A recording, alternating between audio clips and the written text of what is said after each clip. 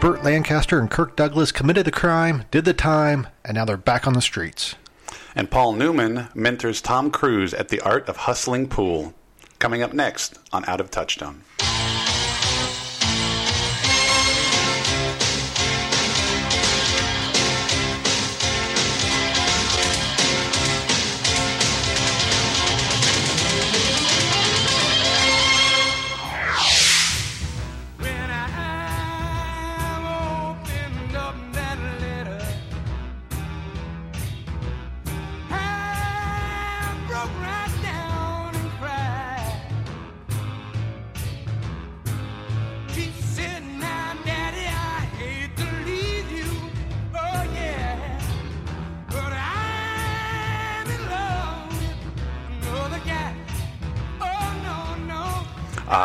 The sweet sounds of Robert Palmer.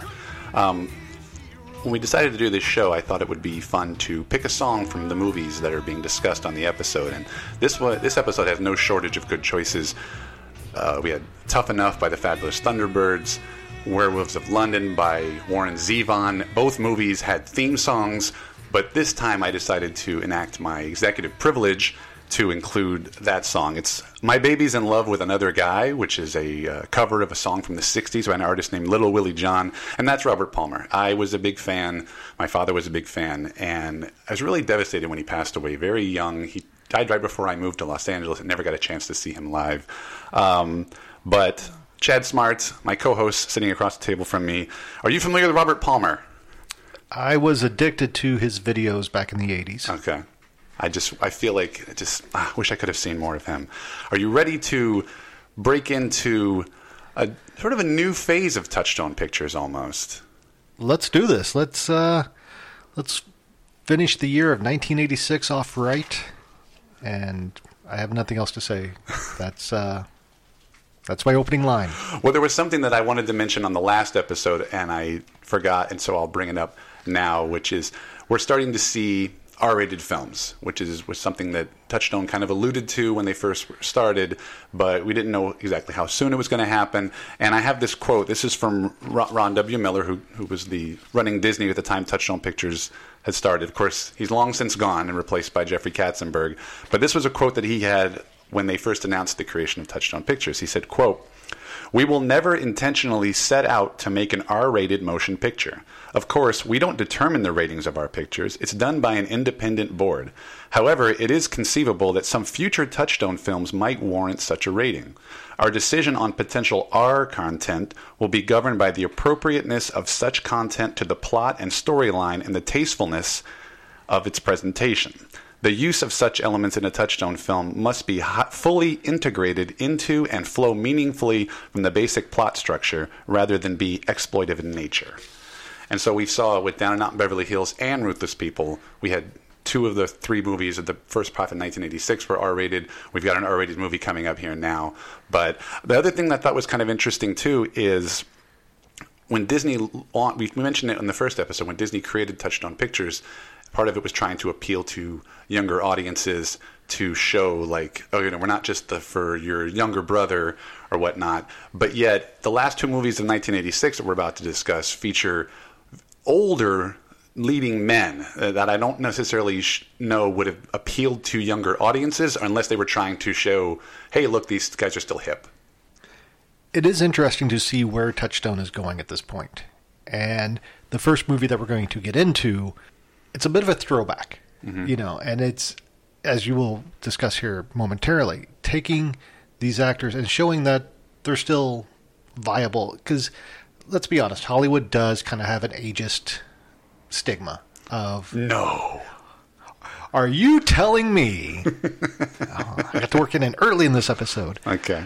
Hollywood does have an issue of when an actor gets to a certain age, they are no longer viable, they say. They think, to market a film. Mm-hmm. Granted, with actors, it's a much higher age than for an actress. And I think, especially in the 80s, it wasn't as bad as it probably is today, when everything seems to be geared more towards a younger audience, because, as we've discussed, the 80s had more variety and time. But yes, this movie, should we just get into the film and actually talk about the title? Sure. beating around the bush. No, go ahead.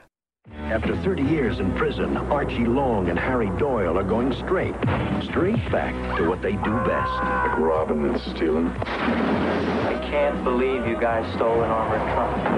Did you get to rob a train? We're running to Mexico. Trucks don't go to Mexico. Burt Lancaster, Kirk Douglas. He ain't changed. Best things never do. Tough Guys, the action comedy of the fall, rated PG. Starts Friday at a theater near you. Check your local newspaper.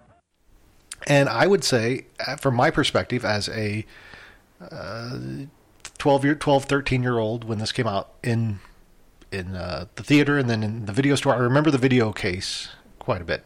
Never saw the movie because I didn't know who Burt Lancaster was. I didn't know who Kirk Douglas was. Mm-hmm. We knew who Kirk Douglas's son was. No, I probably didn't put two and two together at the time. But okay. Yeah. I mean, I think I mentioned it before, but my parents were kind of movie buffs, and so if they were flipping channels and a movie came on, they would say, "Oh, that's Kirk Douglas," and then kind of go into a backstory and, "Oh, he was Spartacus," or "He did this." Yeah. Yeah. See, my parents didn't. I mean, they would watch movies if they were on TV, and they just happened to be flipping through the channels, but there was no historical context to a film. It's just, this is on TV. I'm going to watch it. Yeah. Okay. Mm-hmm.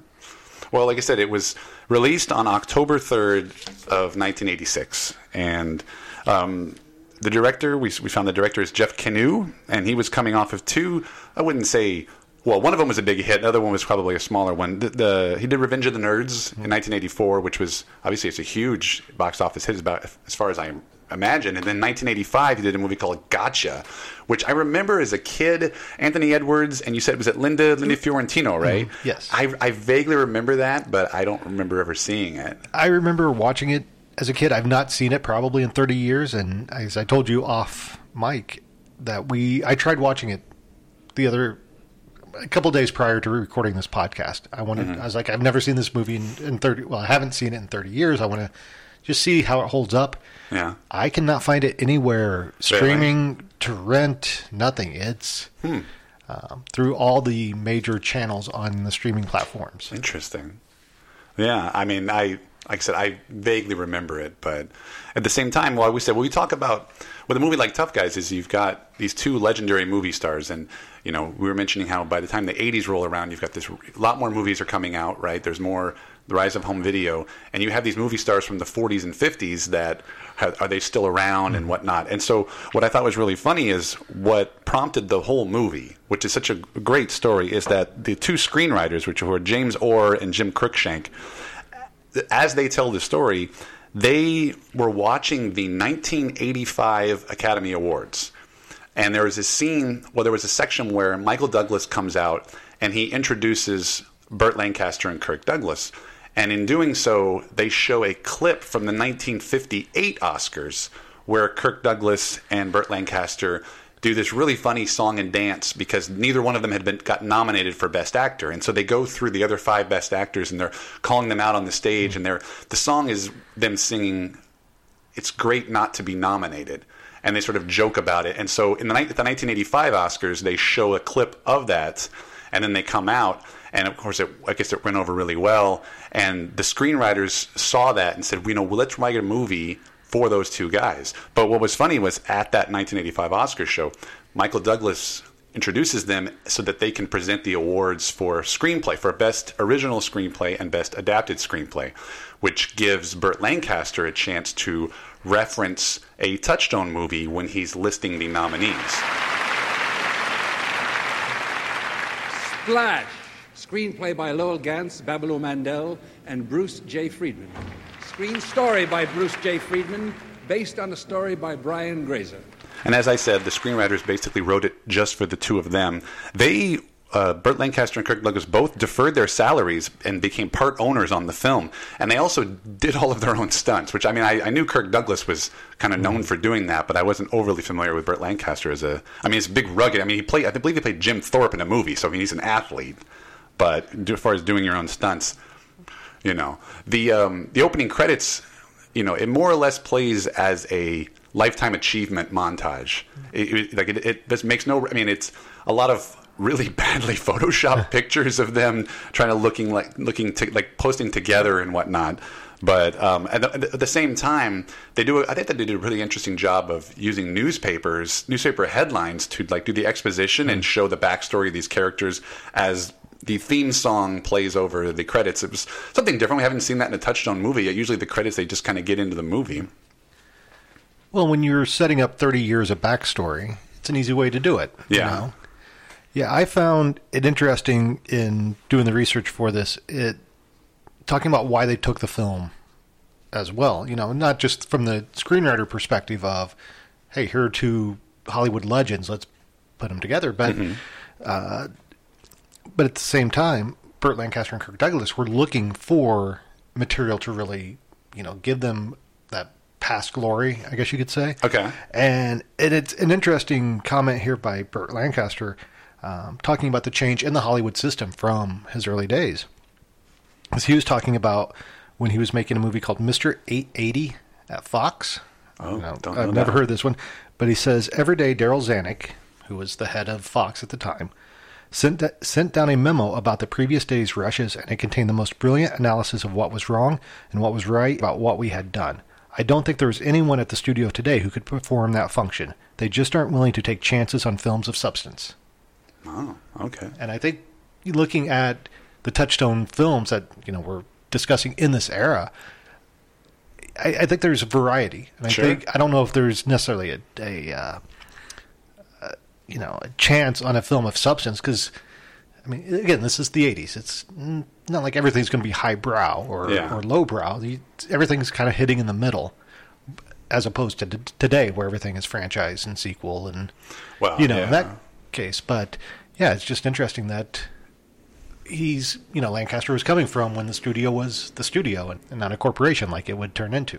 Well, yeah, and then I think there's the parallels between those two actors, their real life careers, and then also with this movie, because the whole point of the movie is these two guys adjusting to modern life after having been in prison for 30 years. You know, there's a scene in the beginning where they're having an interview with their parole officer, and it just shows that it looks like they're going to have some struggles as it goes on. Archie, I've got a job placement for you.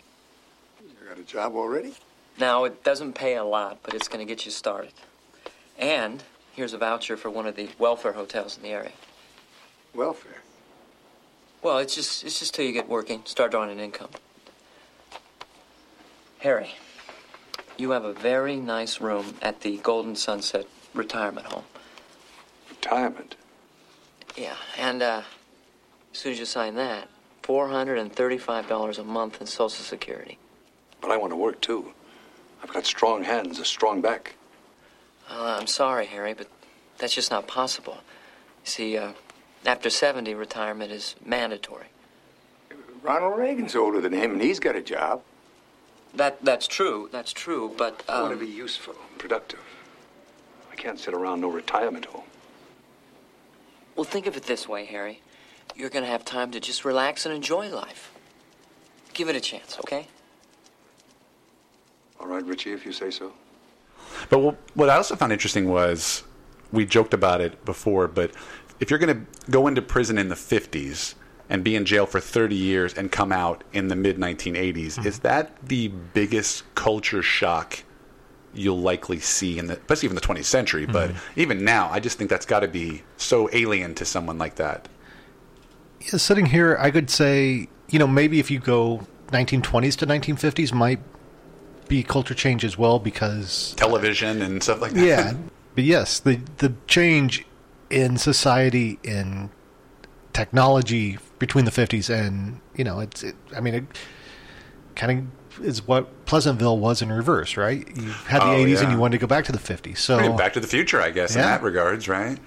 And what was funny was I couldn't help but notice that from a costume standpoint, like the suits that they wear, they're in prison. They come out of prison with these suits on. They wear them for the majority of the film, and they're just the standard pinstripe black suits that are more or less timeless.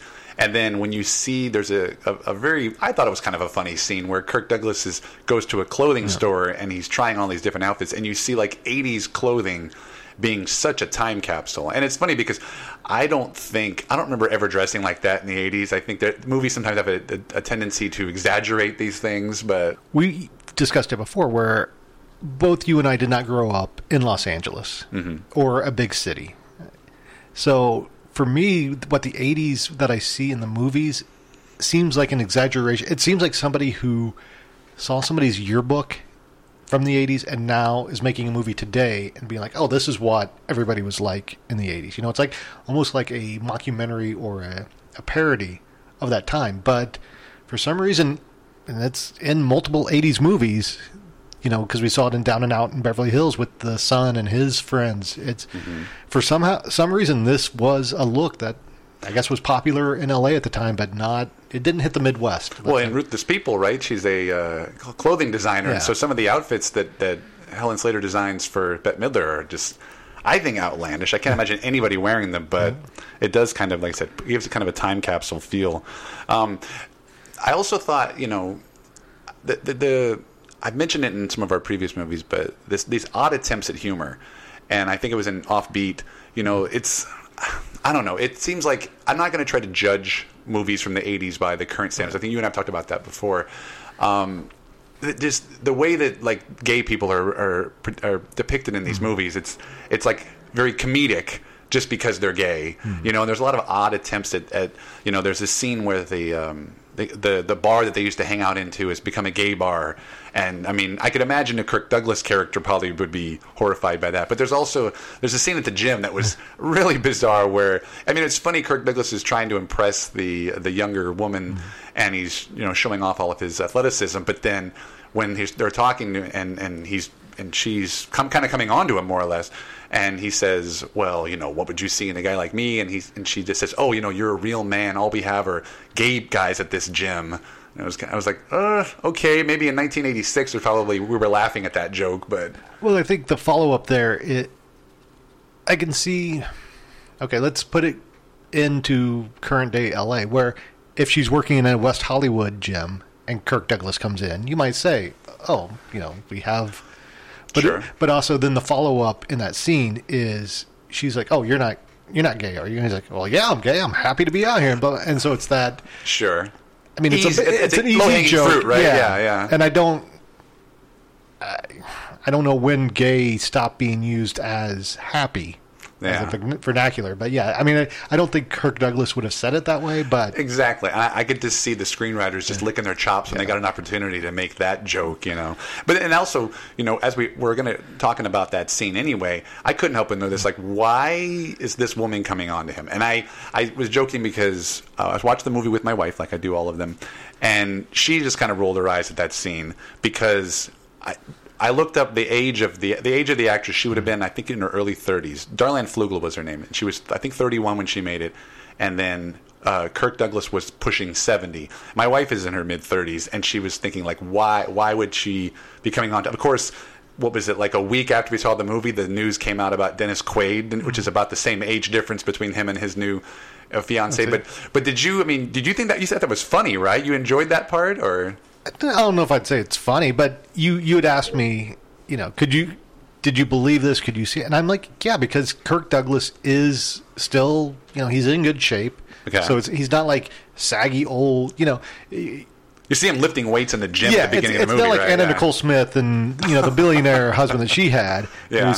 But then you mentioned, you know, you said, oh, you know, could you see this happening today? And my first thought was, how old is Michael Douglas and Catherine Zeta-Jones? Oh, yeah. I think there's probably close to 20-year difference there. And then right? you look, you know, just a day or two before recording this, Richard Gere came out and announced that he's expecting a new child with his wife, who's, I think, in her 20s, and he's pushing 70. So yeah, but I also think that 70-year-old men today now look a little bit different. I mean, Kirk Douglas was the exception to the rule, I think, right? You know, they're aging a little bit different because you look at the way they're presented in this movie. You know, they even say it at one scene where they say that Kirk Douglas's character is 67 and Burt Lancaster's 72, so that's why Burt Lancaster has to go into a nursing home because he's too old to work.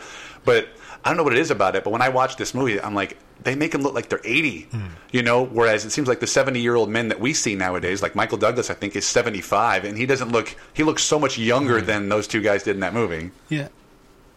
also, the examples we've used for older, younger, we're talking about celebrities, which I think all normal rules go out the window when fame comes into play. That's very true. And we're talking about, like I said, these are huge movie stars. Yeah. It's interesting that they also brought some older actors with them to fill out the supporting cast. Eli Wallach plays the hitman that's coming after them. I don't know. I thought he's a little cartoonish. He's the one that actually gets to make the Disney references. Where are we going? Disneyland. Out. Who the hell are you, anyway? I'm Peter Pan. I come to take you to Never Never Land, okay? But you won't be coming back. But it's a little too silly. And I think this might go back to what we were saying about trying to make a movie with older stars but make it appeal to younger audiences. It's something you'd see in a Saturday morning cartoon. I did like the whole subplot of he was hired before they went into prison in the 50s, and now he's still going to do the job for the guy who I think has died. Like, the guy that hired him's dead, so it doesn't really matter. But he's like, no, I took this job. I'm going to see it to completion. Yeah, and I mean, and Eli Wallach is great. We love him. It was just, I don't know. And then Charles Durning, who plays the cop who was a cop back in the day when they went into jail, and now he's just like a clerk, or he's been bumped down. And that character didn't need to be there. You could have had anybody, and he's just sort of there to be an extra antagonist, maybe. Like, they didn't really have, because at this point the antagonist of the film is just time, right? It's them trying to adjust to life, and so they give him an extra person to kind of nag them. That's one thing I think we can see as a running theme through all of the Touchstone films is maybe one more rewrite would have worked. Take this character out, put in a different protagonist, but and I think what I didn't like was with the Charles Durning character especially was that it adds to that element of the old people. Well, old people still got it. That's, for lack of a better word. I'll just say that was the theme that I thought for the whole movie, is that it was like, hey, look, kids, the old people still got it and the young people don't. And so Charles Durning's character, he's only there to basically be, oh, I was right the whole time, and you young cops, you didn't trust me, you were wrong the whole time. And that was my biggest problem with the movie, is that it's literally just a one-joke movie. It's just the same joke over and over again. They're old and they can't get used to it. And there was some very heavy-handed, like, obvious jokes coming a mile away. Like, there's a scene with Burt Lancaster standing on the grass, looking at a bird, and then a cop comes in and just, get off the grass, and you're like, what's going to happen? That cop's standing right underneath that bird. Oh, I wonder if the bird's going to poop. Oh, yes, it just did. I had a different takeaway from the film than you did.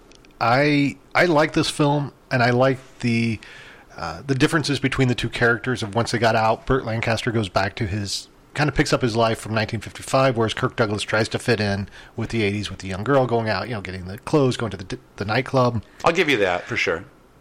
I didn't like how they got to where they got at the end with the train robbery. Yeah. Because it just seemed like this is where they're heading, but I was expecting once they got out of jail, having not seen this movie before, that once they got out, they were going to go right back into, okay, let's plan that next heist. We didn't get to do this caper before we went in. Now's our chance. But it really became like, we have nothing else to do, so let's do it. So, yeah, like you said, it needs more plot. Yeah. And my wife had actually pointed out, her big question was, they never revealed how they got caught. Like, that might have been kind of a good plot point so that they could see, let's kind of learn from our mistakes and see, but I also thought there was so many random plot holes that, just like they steal an armored car and yet they know where's a good place to hide out. Like, they've been in jail for 30 years. How are they going to know where to hide this thing? It was little things like that I think keep it from being, it's a decent movie, but it could have been good or great. There's no real ending, right? They just steal the train, and then it's like they didn't really know what they were going to do with it, right? I don't know. Well, that pretty much sums up the Variety review from 1986, where it says, it's all silly, meaningless, and vaguely depressing, since the awareness lingers throughout that both actors are capable of much, much more than is demanded of them here. Yeah, I think that was, and I think the issue that I had was that it really could have been a greater statement about older people adjusting to especially the wildness of the 80s, but it was just a little too silly.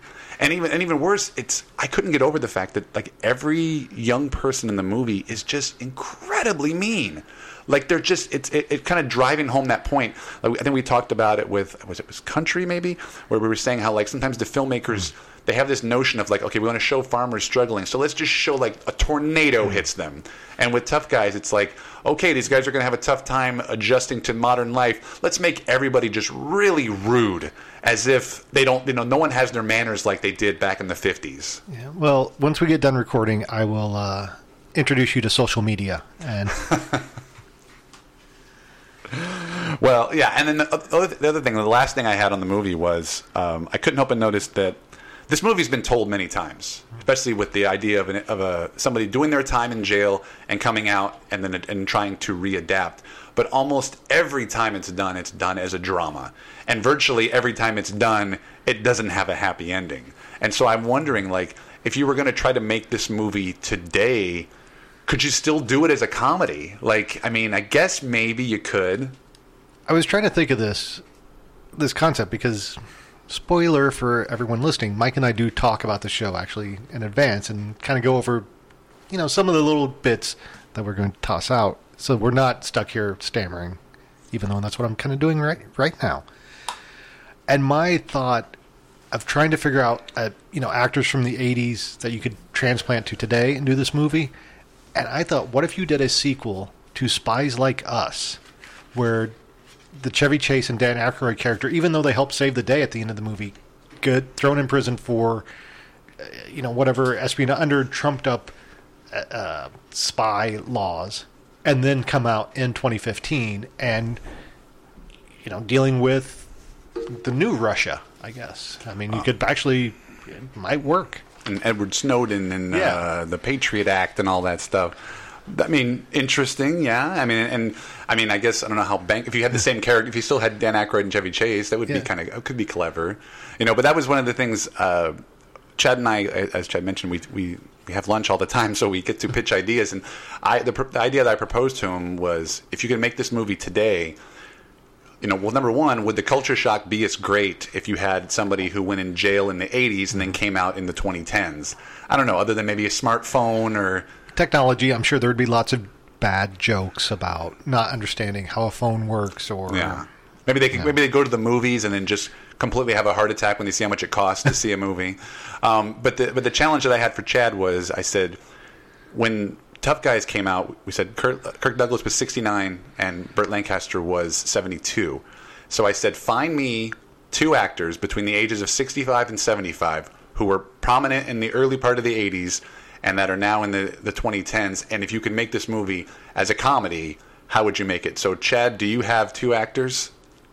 I'm going back to my Spies Like Us. That's the only thing I could think of. Yeah, because I was trying to think, because I didn't want to go with, I think the most obvious choices would be Sylvester Stallone, Schwarzenegger, maybe Chuck Norris, throw him in, but they were both in their early 70s, by the way, Stallone and Schwarzenegger. I didn't realize that. Yeah, but I don't think I would want to see that movie. Like, I don't think they have the acting chops to be able to do it. Yeah, and so I came up with a couple, but if you want to put it in the similar tone of that film, where Kirk Douglas is a little bit more goofy and Burt Lancaster is more stoic. So for the younger actor of the two, I have Kurt Russell, who's 68. God, Kurt Russell's 68 years old. Where I could see him being funny and him trying to adapt. I mean, I don't know what. If he went into jail with 80s clothing and then tried to go to a clothing store in 2010, would it be any different? I don't think it'd be that much different. But for the older character, I had two different people that I would have put in there. One of them was Tom Selleck, who's 74, and you're like, but I mean, how big of a star was he back then? I mean, he could be a good. I could see him being that sort of big stoic one. But the other, the obvious one is Tommy Lee Jones, who's 73. So could you imagine this? Imagine Tommy Lee Jones and Kurt Russell playing, aging stars, and then they've come out of prison and now they have to adjust to the social media age. I'm just trying to wrap my head around the fact that Tom Selleck is older than Tommy Lee Jones. So yeah. Or you know what you could do, because Stallone is, I think he's in his early, I think he's 73, and Kurt Russell, you could do a sequel to Tango and Cash. There you go. Same thing with Like Spies. Like, yeah. Okay, so I always like to talk about what I call the touch, don't touch. And for this movie, there's like, I wouldn't even call it nudity. It's slight nudity. Kirk Douglas and the younger woman from the gym, you see her from the side. You see a little bit, not too much. And they kind of make allusions to the fact that all they ever want to do is have sex. I noticed that a lot of these Touchstone movies, the characters are just very, very horny. I think we saw it in Splash. You know, even down at Beverly Hills, Richard Dreyfuss is sleeping with the housekeeper. There's just it's so much sexual energy in these movies, and so Darlene Flugel, her character, kind of Sky, was that her name? Sky. She makes reference to Kirk Douglas's stamina, and Kirk Douglas calls Burt Lancaster on the phone and was like, "Oh, I can't keep doing this." He even makes a comment about, you know, she's killing me with my girlfriend's killing me with sex. But that was pretty much, I mean, rough life. As we always do, we do it on a scale of 1 to 10. Chad, where do you come down on Tough Guys? I would give this probably a 6.5. Okay. 6.5, if you will. Yeah. Yeah, I enjoyed it. I probably not going to watch it again anytime soon, but I'm not opposed to another viewing. I would introduce someone to this film who hasn't seen it. Yeah, I think I just went with a solid 5, right down the middle. I mean, I think I like it a little bit more now than I did right after I saw it.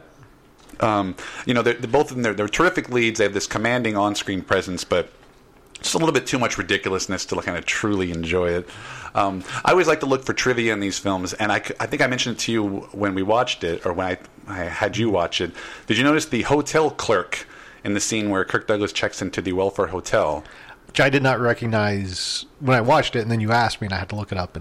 Well, his name is Ernie Sabella. I recognized him because he played Mr. Carosi in the beach episodes of Saved by the Bell. But you're the one that pointed out that he's also very prominent in another Disney movie. He is the voice of Pumbaa in The Lion King, the animated version. I honestly had no idea. Really? Yeah. There is a note in the credits of the film that says, "A special thanks to the city of Portland," and I wasn't exactly sure what that was. As we found out, the train that was used in the film, the Southern Pacific Daylight 4449, was actually borrowed from the city. It's currently on display at the Oregon Rail Heritage Center. My wife and I were actually going to Portland around the same time we saw the movie, and so we said, we have to look this up. We have to go there. And unfortunately, the engineer, his name is Doyle McCormick, he played the engineer in the film. He's the one that actually keeps track of the train and cleans it up and does all the restoration on it. He was not at the rail center when we were there. So like when we were walking in, it's one of those places where there's 2 customers and 7 volunteers, and there's these old train guys just ready to come up and just talk to you about trains. And they said, "Oh, you know, it's a shame Doyle wasn't here, because Doyle could tell you stories about tough guys." And it's like, that's too bad. But what they did tell me, one of the volunteers mentioned that Disney asked the city if they could crash the real train for the climax of the film, and the city quickly denied them. So they built a full-scale replica. I don't know if you saw this, Mike. Speaking of crashing, and I'm sure a lawsuit would have happened after if they would have done this, but this movie was actually a lawsuit took place or was issued. I don't know how lawsuits get. I've never been subpoenaed. Anyway, in 1988, an article from Variety on June 29th, 1988's edition reported that writers Edmund Fink and Marie Comfort filed a copyright infringement lawsuit against the movie, claiming that it possessed substantial plot and character similarities to their 1981 screenplay Ride 'em Cowboy. They asked for $10 million, and I have no idea whatever came of that. I'm guessing probably not much. I think those lawsuits happen a lot more than you realize. Yeah. Right? Because it's like, I mean, it's a movie. There's, 7 plots? 7 storylines. And you can't copyright an idea, is what I used to always say. The actor Adolph Caesar was originally cast to play Leon Little, the Eli Wallach character, but he suffered a heart attack on the set after only 1 day of filming, and he wound up passing away. The director didn't halt the production on the day that Adolph Caesar went to the hospital, and he said, quote, "We're filmmakers first and people second," unquote. I thought that was a little bizarre. This was the last movie that was released by Kirk Douglas's production company, Brenna Productions. They had done several of Kirk's films, including The Final Countdown, which I cannot recommend enough. It's one of my favorite movies from when I was a kid. They also did Something Wicked This Way Comes, the Walt Disney picture from 1983, which was produced by Kirk's son, Peter Douglas. Jim Carrey auditioned for the part of the parole officer, which would wind up going to Dana Carvey. I couldn't help but notice that the movie came out on October 3rd on a Friday, 1 week later, on the following Saturday, 8 days later, October 11th, Dana Carvey made his SNL debut. And I guess he's had a long friendship with Kirk Douglas. Kirk Douglas was given an award, I think it was the AFI, and Dana Carvey made an appearance and had a really funny anecdote about the movie. Working with Kirk Douglas was amazing because of the physicality of Kirk Douglas. And the script called for Kirk and I to run along the top of the train. And the insurance company wouldn't insure it. And our director, Jeff Canoe, came over and said, what do you think? Should we use stunt doubles or, what do you think? And I said, well, the train will be moving and we'll be unrestrained. I think stunt doubles would be a good thing. And I was starting to feel like I was going to throw up again. But just then, Kirk chimed in and said, I'll never forget, he said, I'll climb on top of that train. Exactly like that. And I said, well, I have to jump from one car to the next. He said, don't worry. I'll take a hold of your arm and I'll guide you over. So we got on top of the train. It starts to move. And again, it's not an exaggeration. It was the happiest I'd seen Kirk through the whole film. Just a smile, the chin, the hair. And I was on top of the train with him. And he was helping me because I was a little nervous. He says, keep your stance wide and stay low. That way you won't fall off the train. As I mentioned, there was a theme song. The theme song is They Don't Make Them Like They Used To, performed by Kenny Rogers. It was written by Burt Bacharach and Carol Bayer Sager, very prominent songwriters. The song made it to number 53 on the country charts, but number 10 on the adult contemporary charts, and wound up being nominated for the Best Original Song at the Golden Globes. That song, I'm surprised that it charted so well because I've never heard of that song, which I mean doesn't really mean anything. I am not the keeper of the charts, but it will never top Kenny Rogers' best movie theme song, which is "Love Will Turn Us Around" from Six Pack. Little turn there. I just thought we were going for a Gambler. Oh, the Gambler wasn't a movie. It was a TV movie, yeah. TV movie, close enough. Yeah. As we always do, we try to wrap up with the box. Did you just say left turn because we were talking Six Pack and NASCAR? Yes, okay. That's exactly what I meant. I always like to look at the box office performance of the films, and as we mentioned, it opened on October 3rd of 1986. There were two other movies that opened that weekend, Children of a Lesser God and Playing for Keeps. I take it back. There was another movie that opened that weekend. It was called Link, with Elizabeth Shue and a monkey.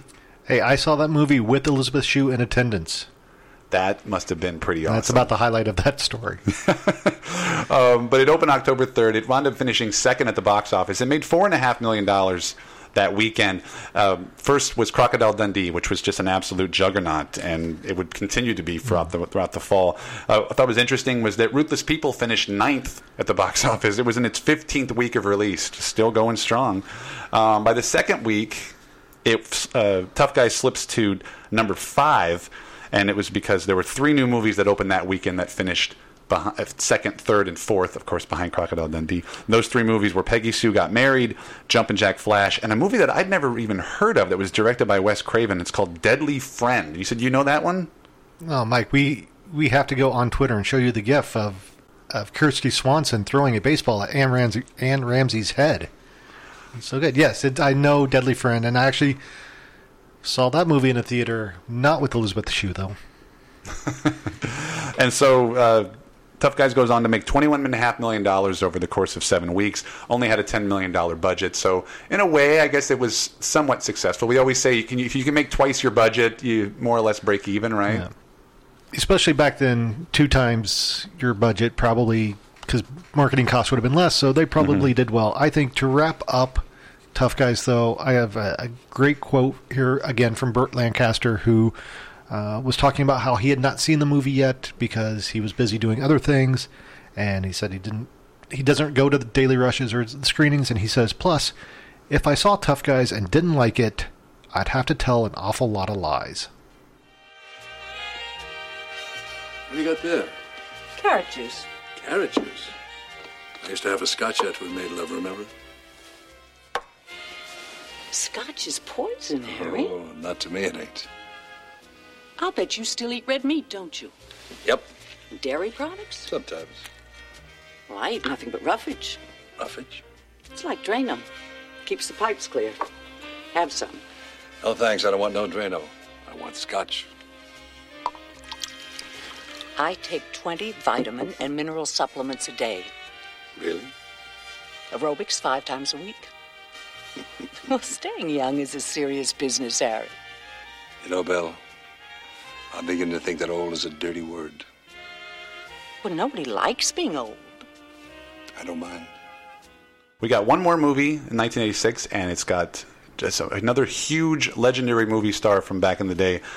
In this role, it's actually Paul Newman, and he's, as we mentioned, he's mentoring the young Tom Cruise. It came out 2 weeks after Tough Guys did, and it's called The Color of Money.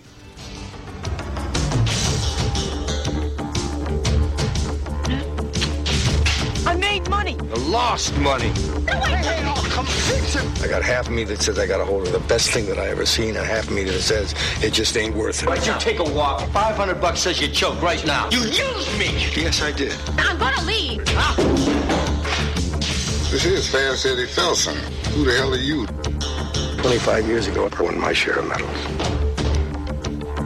But it was over for me before it really got started. I'm hungry again. See some heavy legend action. I won his best game. You want my game? You couldn't deal with my game, Jack. You're outmanned. I'm gonna beat him, you know. What makes you so sure? Touchstone Pictures presents... You smell what I smell? Smoke? Money. The Color of Money. Yes, if you didn't already know, this is a sequel to the movie The Hustler, which came out in 1961. Both The Hustler and Color of Money were based on novels by the author Walter Tevis. As I understand it, Paul Newman's lawyer had read 2 chapters of the manuscript for The Color of Money and became interested, and so Paul Newman immediately optioned the book. Newman was a big fan of Raging Bull, and so he wanted to work with Martin Scorsese and convinced him to come on board. Scorsese mentioned that in an interview. Mr. Scorsese, why update the life of Eddie Felson? Why do a sequel? I always found the character of Eddie Felson really interesting, and it had a lot to do, I think, with a lot of characters in my other films. In a sense, he was pulled by the same forces in a way. Paul Newman called and was interested in doing a sequel to it, and I really wanted to work with Paul Newman, and we kind of used the Eddie Felson character as a common ground to meet on, to do some really good work. My feeling was that the Eddie Felson character from The Hustler was a guy who needed more than one or two lessons in life, you know, and so we pick him up here at the age of maybe 52, in which he's fallen into another kind of corruption. Because The Hustler was made by Fox, they had the first option for The Color of Money, and so the film was set up at that studio. But there was a regime change, and the film was dropped and subsequently picked up by Columbia Pictures, who put it into turnaround. Disney then stepped in. And this goes back to something we have talked about earlier, which was them, you're talking about taking chances. Now they're going to start getting into the big time. They've done a bunch of goofy comedies, and now you've got the star power. Everybody's attached. Paul Newman, Martin Scorsese, and they're going to try to do something more serious, I guess. Walter Tevis, the novelist, he wrote a screenplay based on the book, but the filmmakers didn't like it, and so they brought in Richard Price, who himself was a novelist. He'd done a couple of screenplays based on his own books, and he was hired to write a whole new screenplay centered on Paul Newman's character, and where they were just going to use the title and nothing else from the book. Richard Price, Martin Scorsese, Paul Newman, I thought was interesting. They would have meetings. They would have meetings in New York City and in Malibu, where the three of them would just hammer out the idea of the script and coming to the grips with the character and how they were going to fit it all in.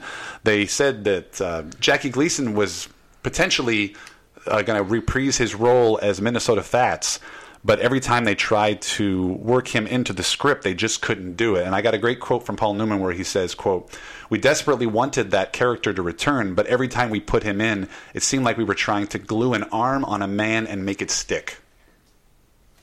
Interesting analogy. Now, have you seen The Hustler?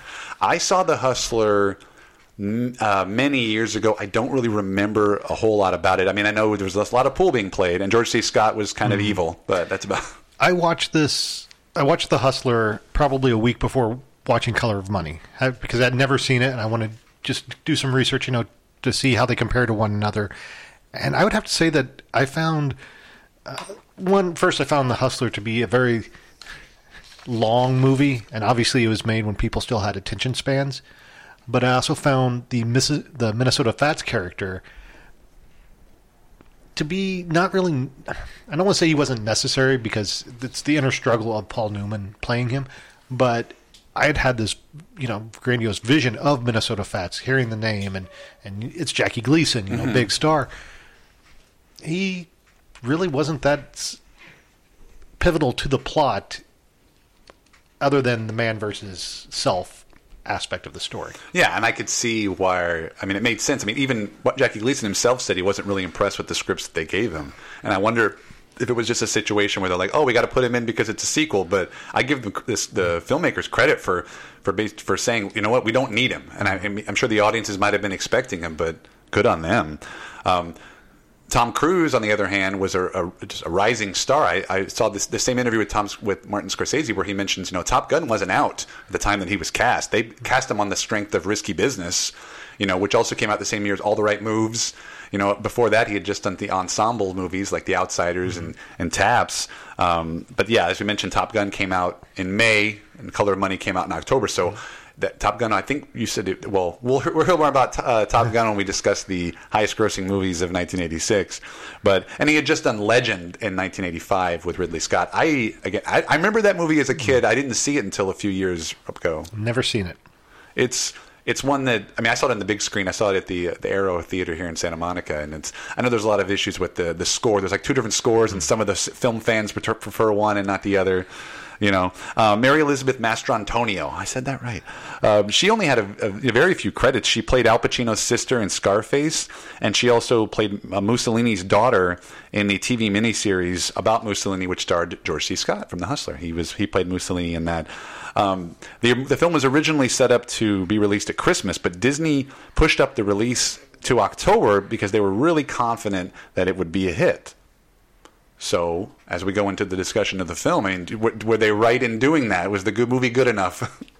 I think they were, not just based on the strength of the movie, but you move it up, a little bit earlier. That way, your Top Gun is still fresh, because I'm sure that played in theaters for quite a long time. Mm-hmm.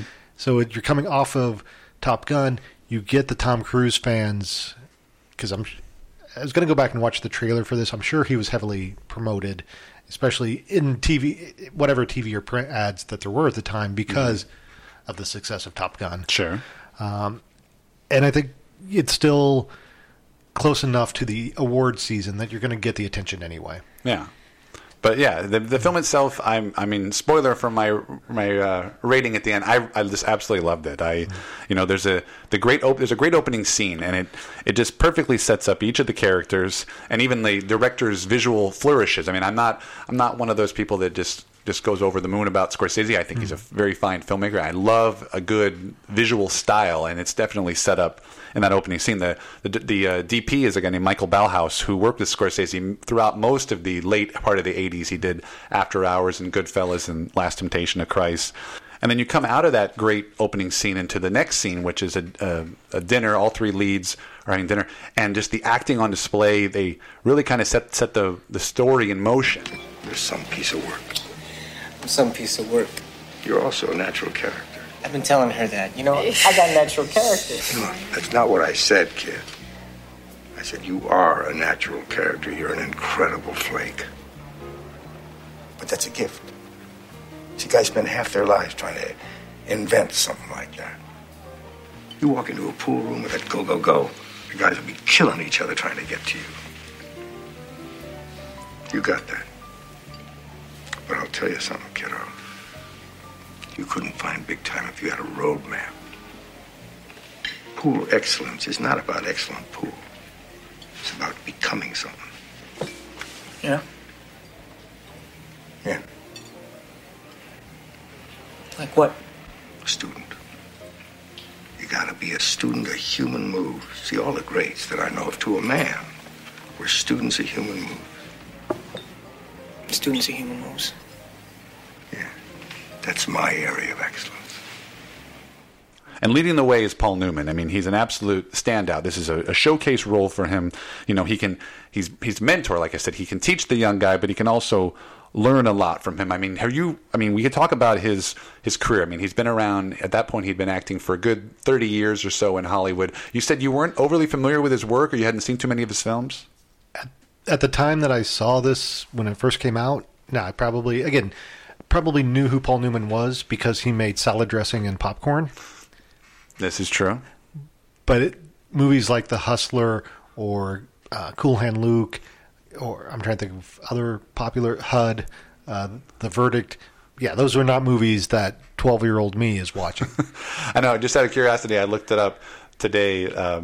I'd seen 9 Paul Newman films, and I don't know exactly how many of them. I didn't see them any when I was a kid. Most of them, like The Hustler, like Cool Hand Luke, I saw as an adult. And what was funny was the 3 movies that I really, really associate with him that are my favorite were all made by the same director, George Roy Hill. And that's Butch Cassidy and the Sundance Kid, which is a classic. The Sting, won Best Picture.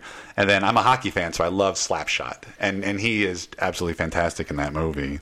But yeah, I mean, like I said, I feel like this is a showcase for him. I mean, I know that Tom Cruise was the hot character, but it seems like Paul Newman is in most of the marketing materials, the poster, he's more prominently seen. I figure his acting, that's kind of the reason I like this movie so much, is that I figure his acting is just so, for lack of a better word, I'll just say it's really good. I mean, there's some of these scenes, it's his delivery and just his style is great. There's a scene where he's in the car with Carmen, and he's kind of describing his ideals, and he talks about money won being twice as sweet as money earned. He's very understated in this film, which I find, works in the film, and especially given that it's a Disney film, he's a little less animated than he was in his other Disney film, Cars. Cars, yes, that's funny. No, like I said, he's great, and I was not expecting much from Mary Elizabeth Mastrantonio. I thought maybe did you not see Robin Hood, Prince of Thieves? Well, I mean, I knew her from The Abyss, I guess. I wasn't sure if she was just going to be the girlfriend, and I give her credit. I was just absolutely blown away. It makes me want to see more of her work. She did a good part as far as she was playing the voice of reason.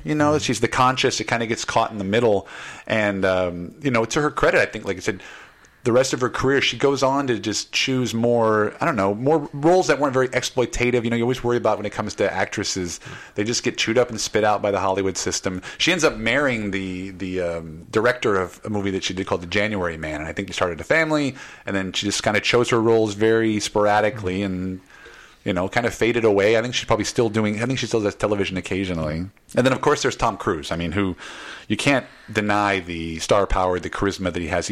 I think he's great in this movie because he just plays such a perfect, cocky, arrogant kid. Like, you wonder if the target audience, you got people that are going to be younger seeing this movie and people that are older seeing this movie. And I wonder if the older folks can relate to Paul Newman, the younger folks can relate to Tom Cruise.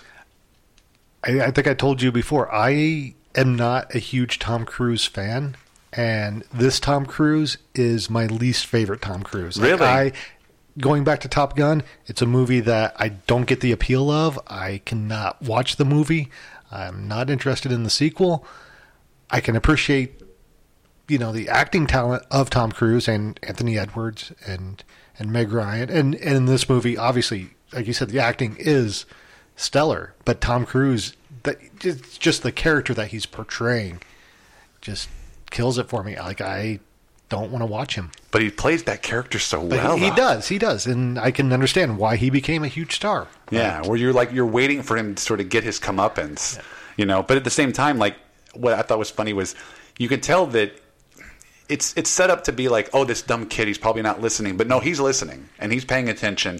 And when he can kind of pull some tricks on Paul Newman that he learns from him, and he even dresses like him toward the end of the movie. But there's that great, there's what makes the movie kind of interesting to me too is that there's not some great finale climax. The final scene is great because it's just the two of them acting back and forth, and you're setting kind of the simmering tensions, and you're going to see what happens next. You got brass, man. I'll give you that. You want my game? You couldn't deal with my game, Jack. You're outmanned. Let's find out. I'm asking you. I ain't got a leg to stand on, but I'm asking you. Shut it! Don't do that, kid. I call the shots. I do what I want to do. Don't do it. I don't have that many games left in me. God, you used us! You used me! Yes, I did. But you're in Atlantic City now with the big boys. You're not back there in the stockroom playing around with baby dolls. Think about it. It's a wash. About all that other stuff, I don't take much pride in that. It's even, but it ain't settled. Let's settle it. Why should I? How long do you want me to fry, huh? 5 years, 10 years? You want to play kick the dog for the rest of your life? Come on. Let's clean it up. Well, I can say that this kid, I guess, wasn't listening or paying attention because that whole climax of the film went right over my head. Like, I had to research it and be like, oh, okay, I get it now. But it's funny, too, that you mentioned how you liked There's Really Not an Ending. Yeah. Siskel and Ebert gave this movie thumbs down, which I found kind of shocking. It's I believe the only Scorsese film that Roger Ebert did not like. And part of their problem with the movie was there is no ending. They want to see, it's kind of like Big Lebowski, how you never see the bowling match between Jesus and everyone else. But that's what I liked about it, because it's always nice when the movie ends and then you have to turn, if you're watching with somebody and you're just like, okay, what happens next? I mean, does Eddie go to the Bahamas with his girlfriend? Is there an actual rematch? Like, I like that open-ended aspect of it where you wonder, like, what is going to happen next? That leads me to another question that I have for you, which is, could you make a sequel to this movie, but instead have Tom Cruise's Vince character play the older mentor, and then have whoever the young hotshot actor of today is being the young guy? I'll twist it around on you. What if you made the movie with the older Tom Cruise, but instead of him teaching a younger kid, it's a younger kid teaching him how to play video games and be going into an esports league? Don't make that movie. Hollywood, that's a horrible idea. I don't think my eyes are just because the whole point in this movie, when you first see him, he's playing a video game, and in that dinner scene, he talks to Paul Newman about how he's got great hand-eye coordination, and it'll help him go to the military academy because of video games. I don't know. We'll wrap up and go into what I talk about with the Touch Don't Touch. Same thing, nudity, and this one has a lot of foul language. Like, this movie kind of earns its R rating in that regard. But there's some slight nudity from Mary Elizabeth Mastrantonio. I'm just going to say that as many times as I can and see if I can not fumble through it. Dikembe Mutombo. But this is one of those ones where I think it actually serves the movie right, because it kind of leads to that tension that Paul Newman has with that character, as if she's trying to be seductive and he's not buying into it. I'll start off on the film scale of 1 to 10.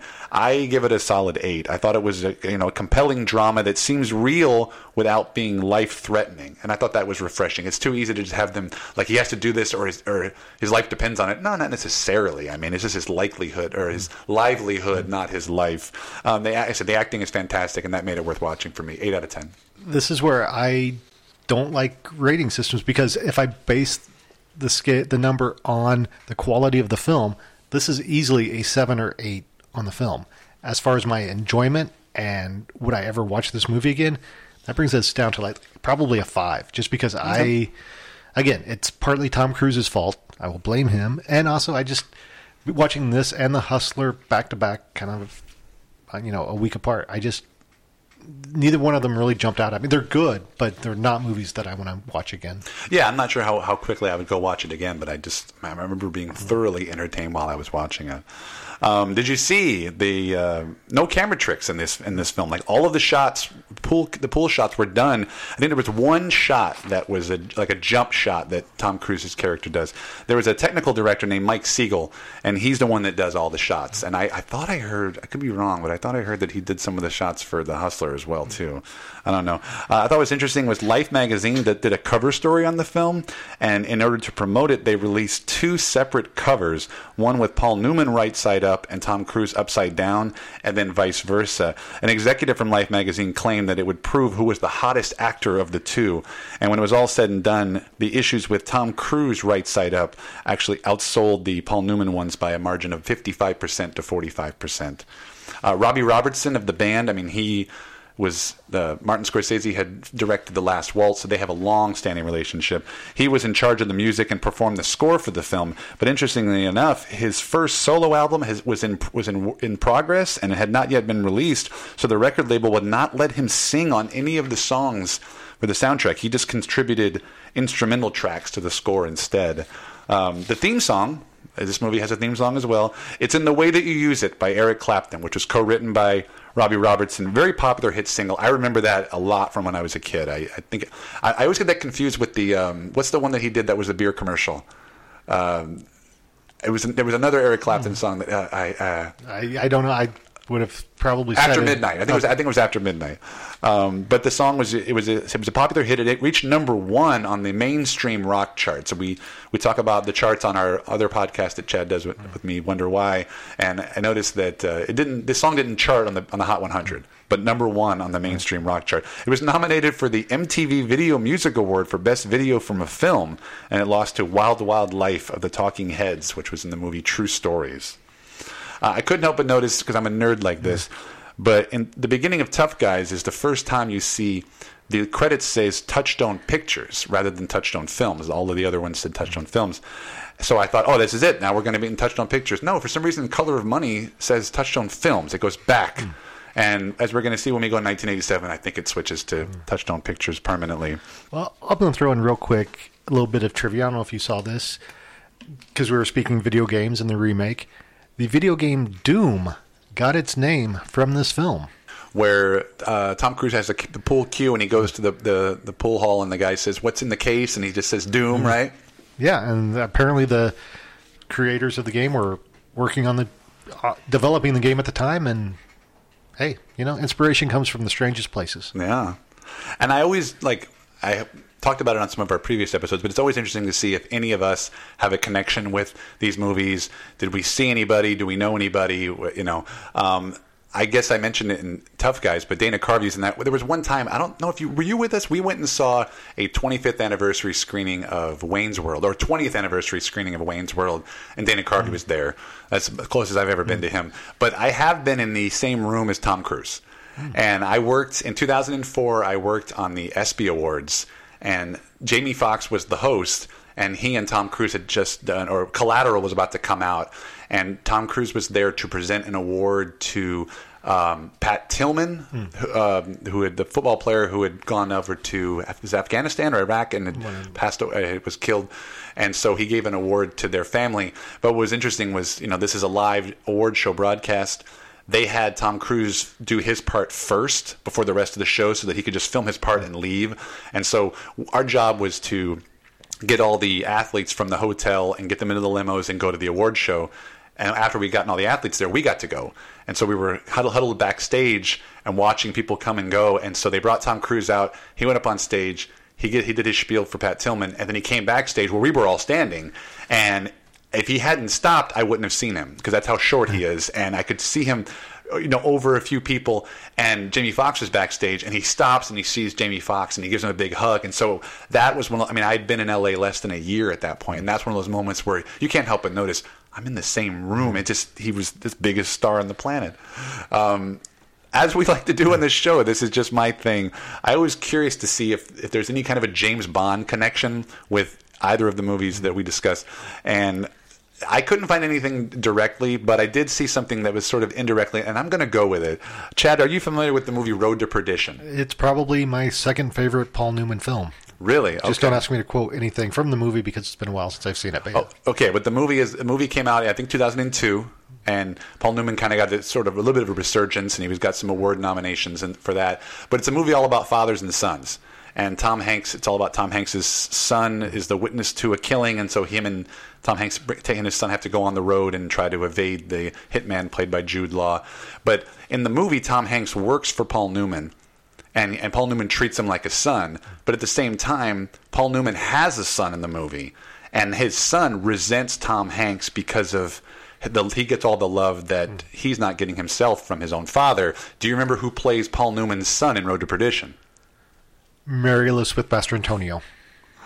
Close. His son's played by Daniel Craig.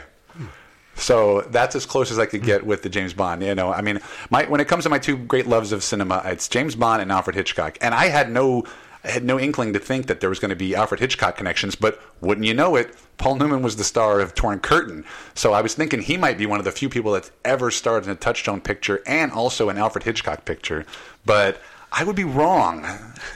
spoiler for future episodes. Kind of look out for that. All right. The box office, just like Tough Guys, it opens in October 17th, and it finishes number 2 behind Crocodile Dundee. It's just, I don't know, it's a thing. You just couldn't stop the Paul Hogan at that time. Color of Money makes $6.3 million, and nothing really of note opened the same weekend. I mean, Sid and Nancy was released, but I say that it was only released in 2 theaters, so there wasn't a whole lot. It seemed like it was they left October open. None of their studios were even bothering, because Color of Money stays number 2 for the first 5 weeks of its release, and it just still cannot top Crocodile Dundee.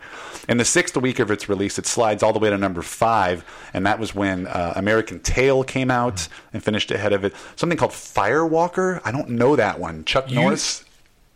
Mike, we have to sit down after this recording in a few days because it's getting late. But Firewalker, Chuck Norris, Louis Gossett Jr., Cannon Films, yeah. Our great inspirations, Golan Globus. I remember watching it a lot as a kid. I couldn't tell you anything about the movie now. Yeah, I don't know that one. The film ends up finishing in the top 10 in its first 9 weeks of its release, and it goes on to make $52.3 million on a $14 million budget. It goes on to finish 12th in the end of the 1986, the highest grossing films. I was incredibly impressed with that. The movie was good. I just didn't realize it was that good. It really resonated with the fans.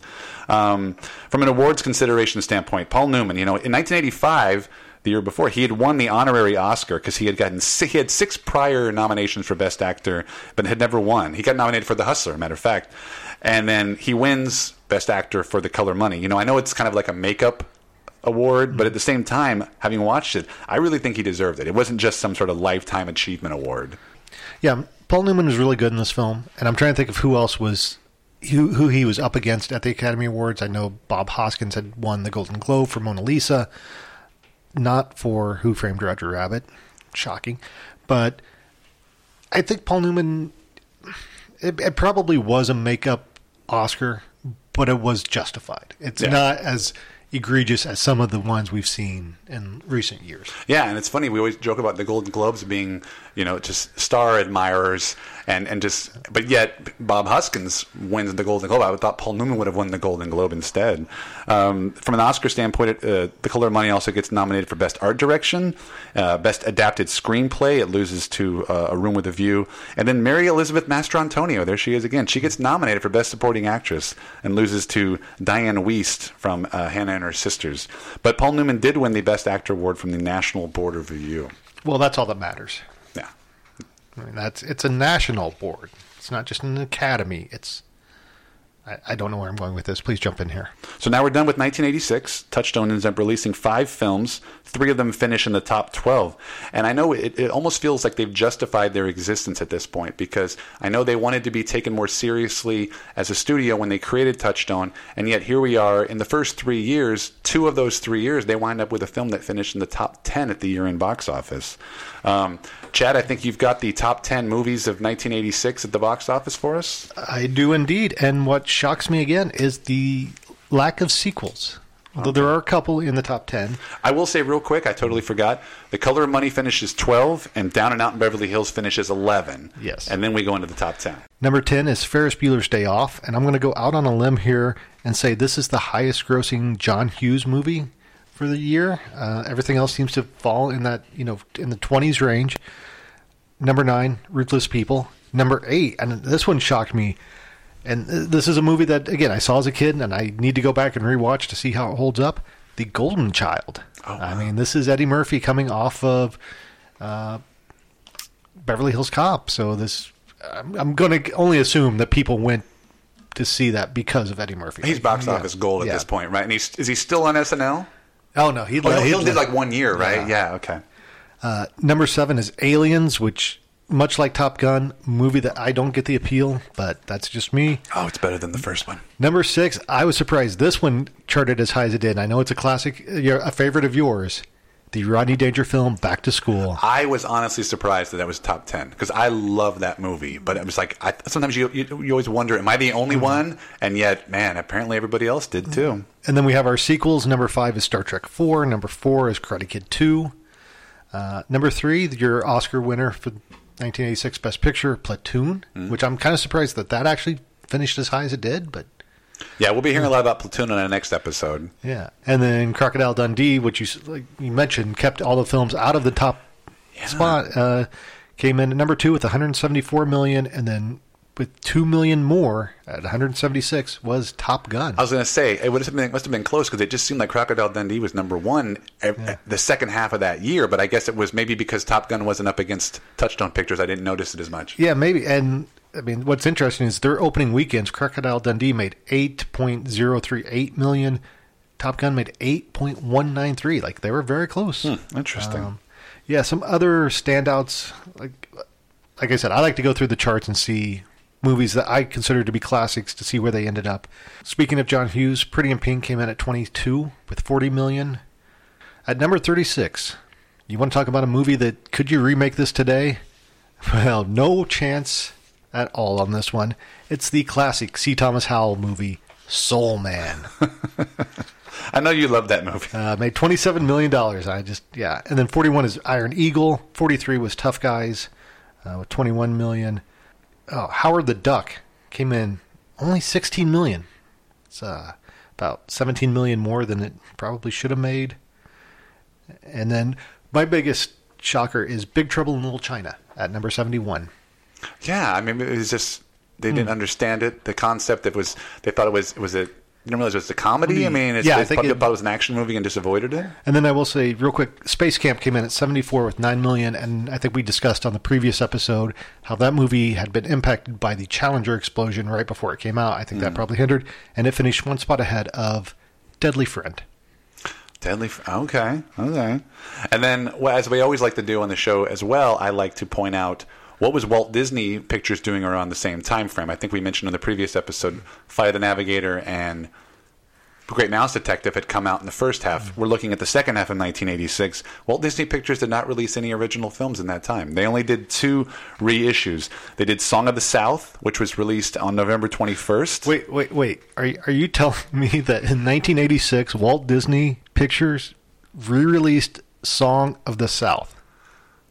Yes. Can I do my Uncle Remus impersonation? I'm going to say no. We're going to just keep moving there. The film ran in theaters for 1 month, and it made $17.6 million. And then on December 19th, they did a reissue of Lady and the Tramp, which is about to be remade for our friends over at Disney+. It's live action. Yes, and that made $31 million in 1 month. What I thought was interesting is there was no overlap. Song of the South ran for 1 month, and then the week it left theaters was the same week Lady and the Tramp appeared. I wonder if it was one of those, throwing it back in the Disney vault, just give it to you for a month.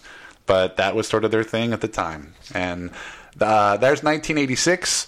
I was going to ask you, we have reached 9 films in the Touchstone canon from the first 3 years of their release. And as we're going to point out, in 1987 is when Touchstone really hits their stride.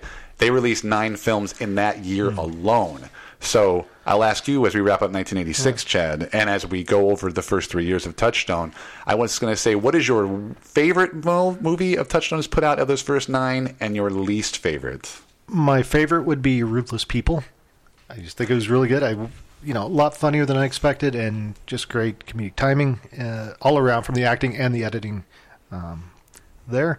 And my least favorite, I know this one's going to hurt you, but it's My Science Project. I was afraid you were going to say that. And you know what's so funny is we are both big fans of Tom and Jim's Top 5, and they always joke whenever they have a list, and then they both have the same movie on their list. And yeah, Ruthless People is my favorite movie as well. That's just the one that I thoroughly enjoyed from beginning to end. I was laughing more than I was expecting to laugh.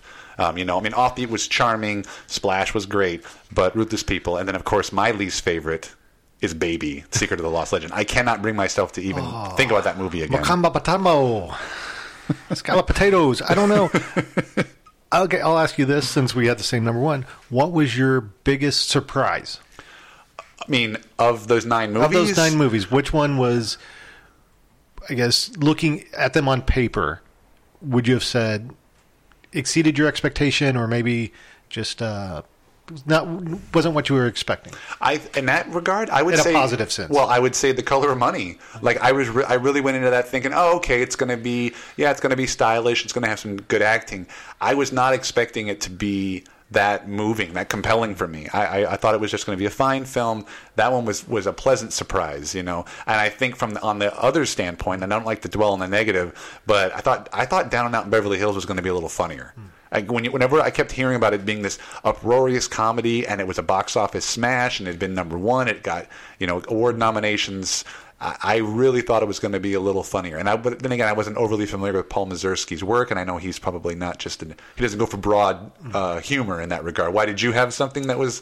What were you pleasantly surprised by, or disappointed by? I would say Offbeat is my surprise, because I didn't even know the movie existed before this podcast started. And real quick, speaking of Paul Mazursky, I forgot to mention on the last episode, he developed the TV show The Monkees.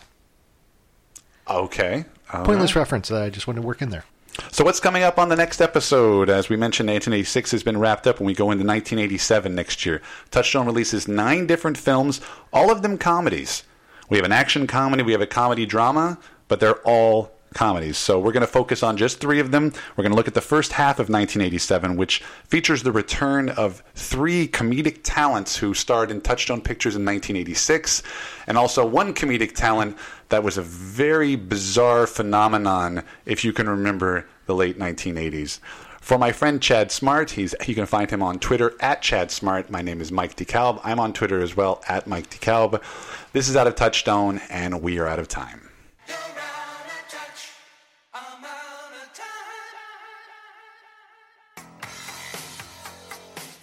Out of Touchstone is a Honey Nerds production. For more information, visit outoftouchstone.com. Like and subscribe on iTunes, Podbean, or wherever you find your podcasts. Thanks for listening. So, you're cool, I'm cool, we're cool. Thank you. Good night.